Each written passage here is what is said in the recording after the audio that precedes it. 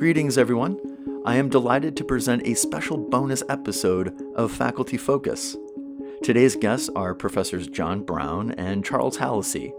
John Brown is practitioner in residence in religion, business ethics, and the economic order at Harvard Divinity School.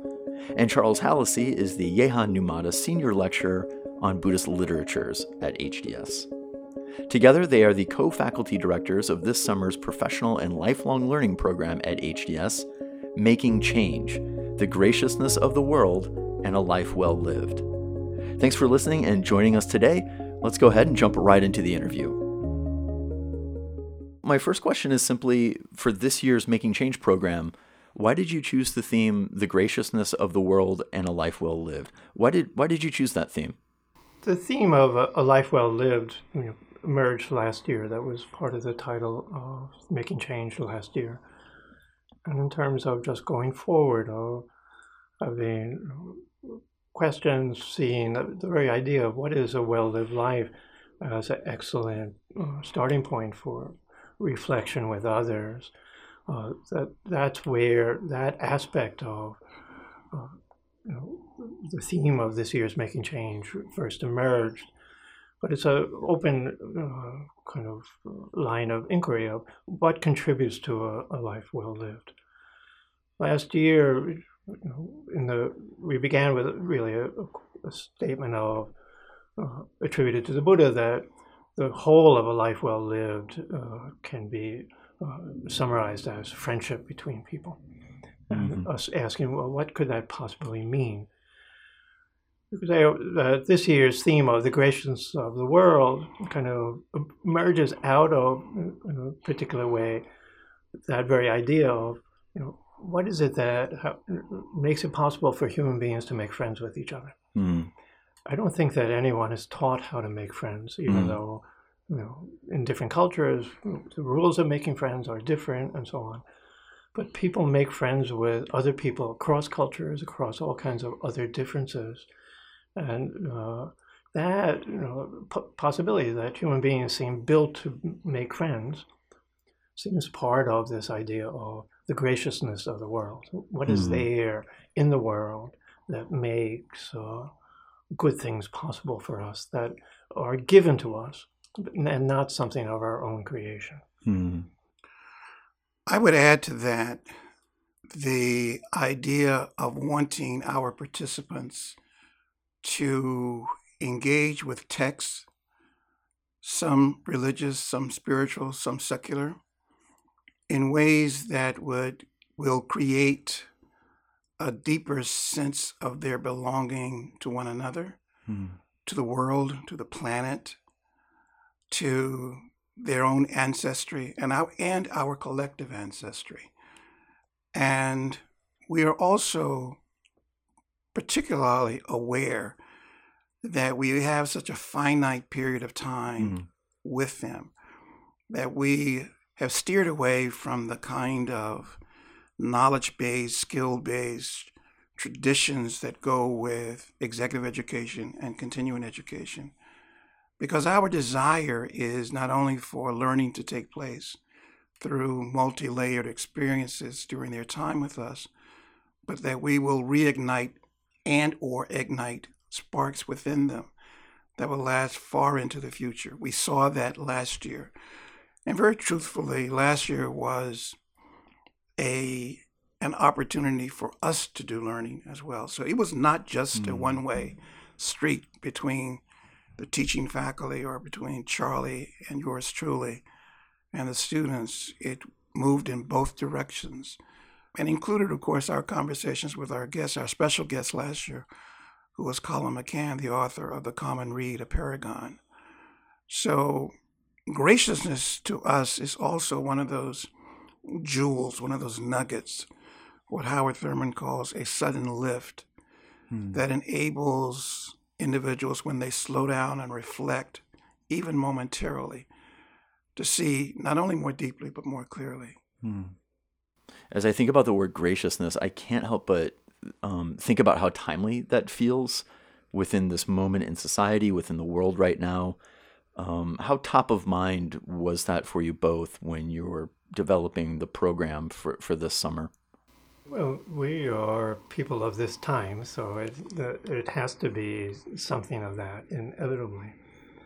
But I do think that it was self-consciously so that we were thinking about our present times as a time where it's easy to not only note differences, but to build on differences into really ugly and self-destructive patterns of behavior. So it seems to be that we just come to it very easily, but it doesn't have to be that way. And then the idea, well, how can it be otherwise? You say, well, there's things in the world, the graciousness of the world, that shows us, that it's always ready at hand to be different than our current times are. I think Charlie said it well. I was listening to him just now and thought about the graciousness, frankly, that I have felt in working with Charlie these last 2 years. Our process of developing the theme both this year and last year emerged from a great deal of conversation. Rather than going to the textbooks or going to some other source, it was based largely, if not primarily, on discussions about ways to address some of the broader issues in society without labeling them or targeting them or making them the center of the conversations that will ensue in June. It wasn't that we wanted to avoid those subjects, but rather we wanted to dig deeper. We wanted to say, what are we missing? What can we discuss, read about, talk about, and revisit that will allow us to advance not only the conversations, but what we think is a desire among the participants to grow in their relations, whether it's in a business setting, whether it's in a medical setting, or whether it is just with their own relations. And so graciousness is something we sort of landed on the more we had these discussions. And Professor Halsey, you had mentioned in a previous interview that we had, you actually spoke quite personally and deeply about one of the benefits for you in co-leading Making Change is that you've been able to grow closer with Professor Brown and to form a deep friendship. Was that something that either of you were surprised that had developed? Was that something that you were even thinking going into this process? I can say categorically, absolutely not. It didn't cross my mind, at least not initially.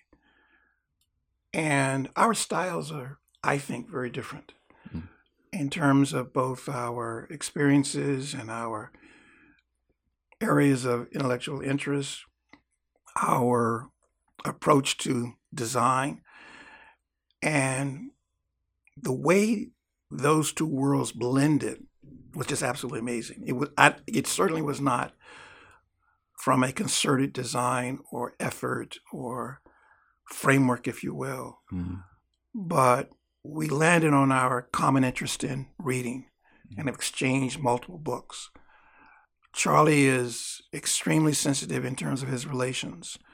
I come out of a business background, and so my writing tends to be very direct, very pointed, very, at times, some would argue, I suspect, insensitive in my efforts just simply to get issues across. And in our co-editing,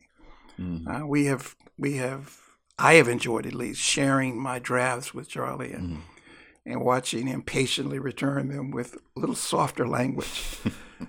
And it's done with what has come to me and what has made me more aware of what I just said a moment ago, his deep sensitivity about human conditions and human relations. And so he's made me significantly more conscious of how communication, how language can serve as a bridge builder, even when it's not the immediate objectives. So how we came together, frankly, we've laughed about it in the past. We don't know. But I, for one, am grateful for these last 2 years that we've worked on this project. It's been, and I say this not because he's sitting next to me in this podcast interview, but it's been one of the most exciting personal and intellectual journeys I've been on throughout my career. I can add that what John just said took the words out of my mouth. Completely surprised by what's emerged between us, a connection. We are really different in all kinds of ways. But for me, that difference is only complementary, not anything that causes kind of friction or frustration, but it's just simply complementary. And John has like a very keen eye, and he articulates what he sees very, very clearly. And some of the things that he says, they're pithy, they're to the point. They're not insensitive, and they stick with me. And so one that John said the other day that I've been carrying around since he said it was, well, we should never let ourselves be satisfied with good enough. And that, I said, that's right. That is too easy a temptation to just say, oh, it's just good enough. Let's be with that. This is my whole experience with Making Change program, but particularly like working together with John and seeing the possibilities of what it could be, emerging from our conversations together.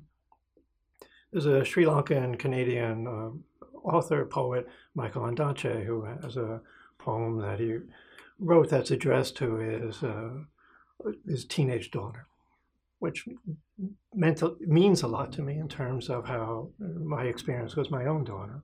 But he has a line in it in which he says, when I imagined a daughter, I never imagined this, but I like this better. And so when I would say, when I imagined doing stuff on Making Change and then doing it together with John, I never imagined what has happened. I never imagined this, but I would say, I like this better. And I think that that's like a lesson for the whole Making Change program. That when we see problems, we have problems everywhere we turn. And when we try to imagine solutions, somehow they're just not adequate. But if we find other ways of allowing, say, the graciousness of what happens between friends, between people that you're open to, the graciousness of the world, some other thing presents itself that almost always you say, I like this better. And the big lesson is that it's never noisy. It's never something you say, here it is. It's like small moments, things that you weren't attending to. You say, let's go in that direction now. It almost seems like what you're talking about and the connection that you two have made, this lasting connection, is almost sort of poetic with a word that I have come across when learning about past Making Change participants and how they view their experience, and that is one of forming lasting connections. And I think it's a beautiful thing that it's happened here with the two co-leaders as well. I want to stay on that idea of making a lasting connection with Making Change participants. How does that happen? How does the course, the readings and texts and all of the offerings, how does that enable lasting connection from the Making Change participants? Truthfully, I don't know. All that I do know is that it happens. And it seems to happen very readily. Maybe the big lesson is, I have to let it happen. I have to get out of the way sometimes so it can happen. And you say, this idea of the graciousness of the world is, part of that graciousness is that it does happen, that people make connections in ways that oftentimes the most powerful ones are the ones that you're surprised by. Hmm. And that's one of the things that I think for the participants last year, John and I, last year continuing, like like constantly astonished, by things that Hmm. you say, oh, I had no idea. That I think also is where you allow someone to be larger than you imagine them to be when you first meet them. Readings, other communities, other persons, and so on. You say, oh, in that openness to the possibilities that are in front of you, that I think is the key thing about the whole program of making change. Hmm. One of the lessons I learned from Charlie last year was a simple phrase: less is more. Hmm. When we were designing the 4.5 to 5 days, there was a point at which we were thinking about adding another conversation, another presentation, another block of time in which the participants would be engaged with either a facilitator or themselves. And Charlie shared that in just a very almost offhanded way, but it came to mean a great deal in that the way I received it is we can step away from feeling that we have to control every waking moment, that the participants are with us. And it was almost as if graciousness was a part of last year. We had to give the participants and ourselves room for graciousness to grow. And you can't do that, at least we don't think we can do it, when there is such a fixed routine established that students don't have and participants don't have time to reflect, don't have time to step away and to allow the experience to move within them. Another term Charlie has used this year in the context of graciousness is afterglow. And by stepping away, as I mentioned a moment ago, that afterglow could shine on the groups and individuals without Charlie or John Brown stepping in the way. And I think that's what would have happened if we had added one more event or one more activity, or even if we had added 5 more individuals. The mix, the number, the ambiance, all those things help to work together to bring about what Charlie just described. I'd be remiss if I didn't mention that you're both MDiv graduates of Harvard Divinity School. Why did you both decide to get MDivs, and why did you decide to come here to HDS? You both have very different backgrounds, so even though you weren't here at the same time, how did you end up at the same place pursuing the same degree? I would say that John had been doing things in the business world and came back and went to the div school. I was on my way to doing something, and I just had a detour or a stop before I did that other. And so there's a way in which, you say, well, my own story might be, I did it before, and John did it after. But I think that, when we talk about it together, both of us value what happened to us. We had very, perhaps, different self-understandings about what we were doing. I would frankly say I was just confused. But I was surprised. And in terms of looking back, some of the things that I would say, I got during the 3 years in the MDiv, that as time goes by, I value more and more.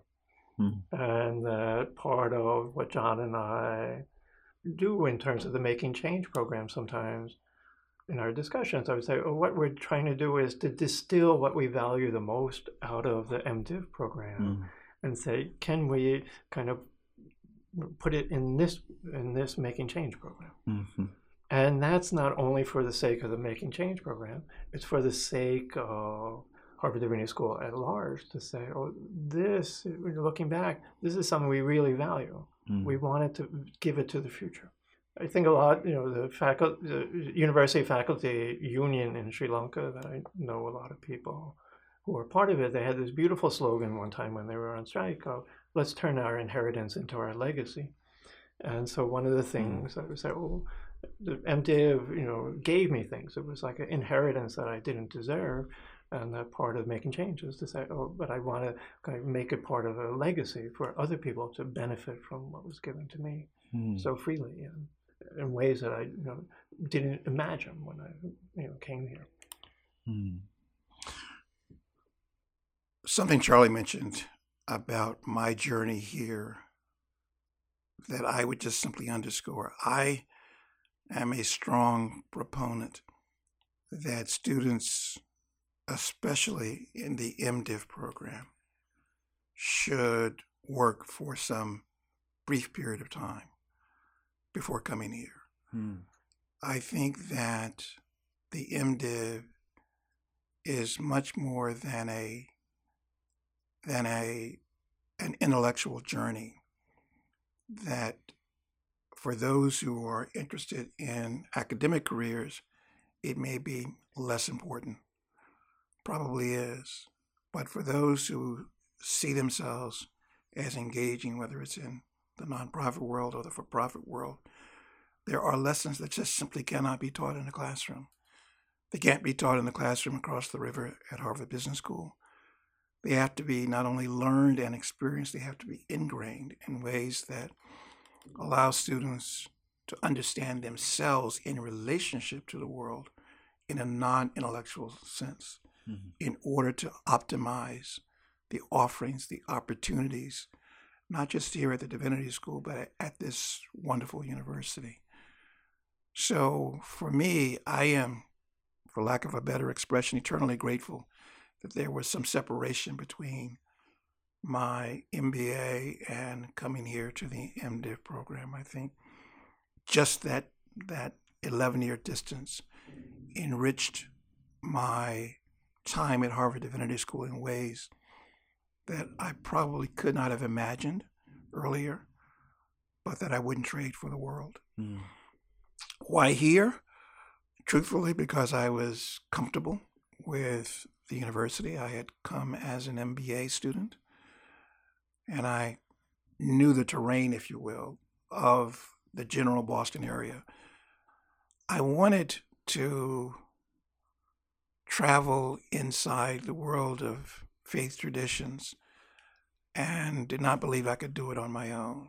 I wanted the guidance that scholars like Charlie and others could help me through understanding the texts in my tradition, which is Christianity, the New and the Old Testament. I couldn't do that in a way that would do justice either, in my view, to the material or my desires by doing it independently or doing it sporadically and episodically. So the encouragement to come here was rooted in my relationship with my father, who thought that this would be an excellent place for me to land for 2 to 3 years, and he could not have been more right. Professor Brown, when you were speaking, you were mentioning the differences between Harvard Business School and Harvard Divinity School. You have a foot in both of those worlds. And so I'm wondering if you could talk a bit about the experience for making change participants, especially in the classroom and in the conversations and the teaching. What is the experience like? What can program participants expect? I think, again, I would have to give a nod to Dean Hampton, whose invitation to me to come here was predicated in part on the fact that I did have a foot in both worlds. And his desire to embrace the larger desire of One Harvard and how we can institutionally remain true to our own mission, purpose, and vision, but at the same time invite conversations and even shared experiences that can enhance our respective mission, visions, and objectives. So in the case of making change, one of the differences this year is that our faculty will include Derek Van Beaver, and his teaching approach of using a case to engage students, to put them in the situation of decision makers, of understanding the nuances, challenges, pitfalls, and options that can accrue when one has to be the decision maker, is a way for them to see that the graciousness is not something that's confined to an esoteric conversation, but that it can be inserted into approaches that managers, leaders take in solving immediate, tangible problems in areas of interest. And so the sort of business school pedagogy, if you will, is really about solving problems. It's about moving resources, people, capital in a direction to achieve a particular end. And based on both the experiences we encountered during the 5 days last year and the subsequent meetings that we've had with participants in the period since then, most of them are very interested in problem solving and realize that in this eclectic world in which we live, no one discipline or tradition has a lock on options and opportunities to be effective in solving problems. And so earlier you asked about what we hope participants to gain from participating during the 5 days, and one of them is to look at the world around them and themselves and see possibilities that otherwise would not have come to them. Resources. And those resources could be some of the material we cover, or the resources could be one another. That if we help just one participant move outside her or his or their immediate comfort zone to embrace an idea, a concept, or have the courage just simply to try something different. That's a measure, it's a metric, if you will. It's an index of what we hope is an indication of meeting the needs and objectives of making change. Wow. Professor John Brown, Professor Charlie Hallisey, great speaking with you. Thank you. Thank you, Jonathan. I hope you enjoyed this special bonus episode of Faculty Focus as much as I enjoyed my conversation with Professors John Brown and Charles Hallisey, and hearing about why this summer's Making Change program is such a valuable experience to those looking to get a new perspective on the challenges they face and to establish long-lasting connections with others and to just make an investment in themselves. For more information or to apply to Making Change, find a link in this episode's show notes or visit the HDS website. Until next time.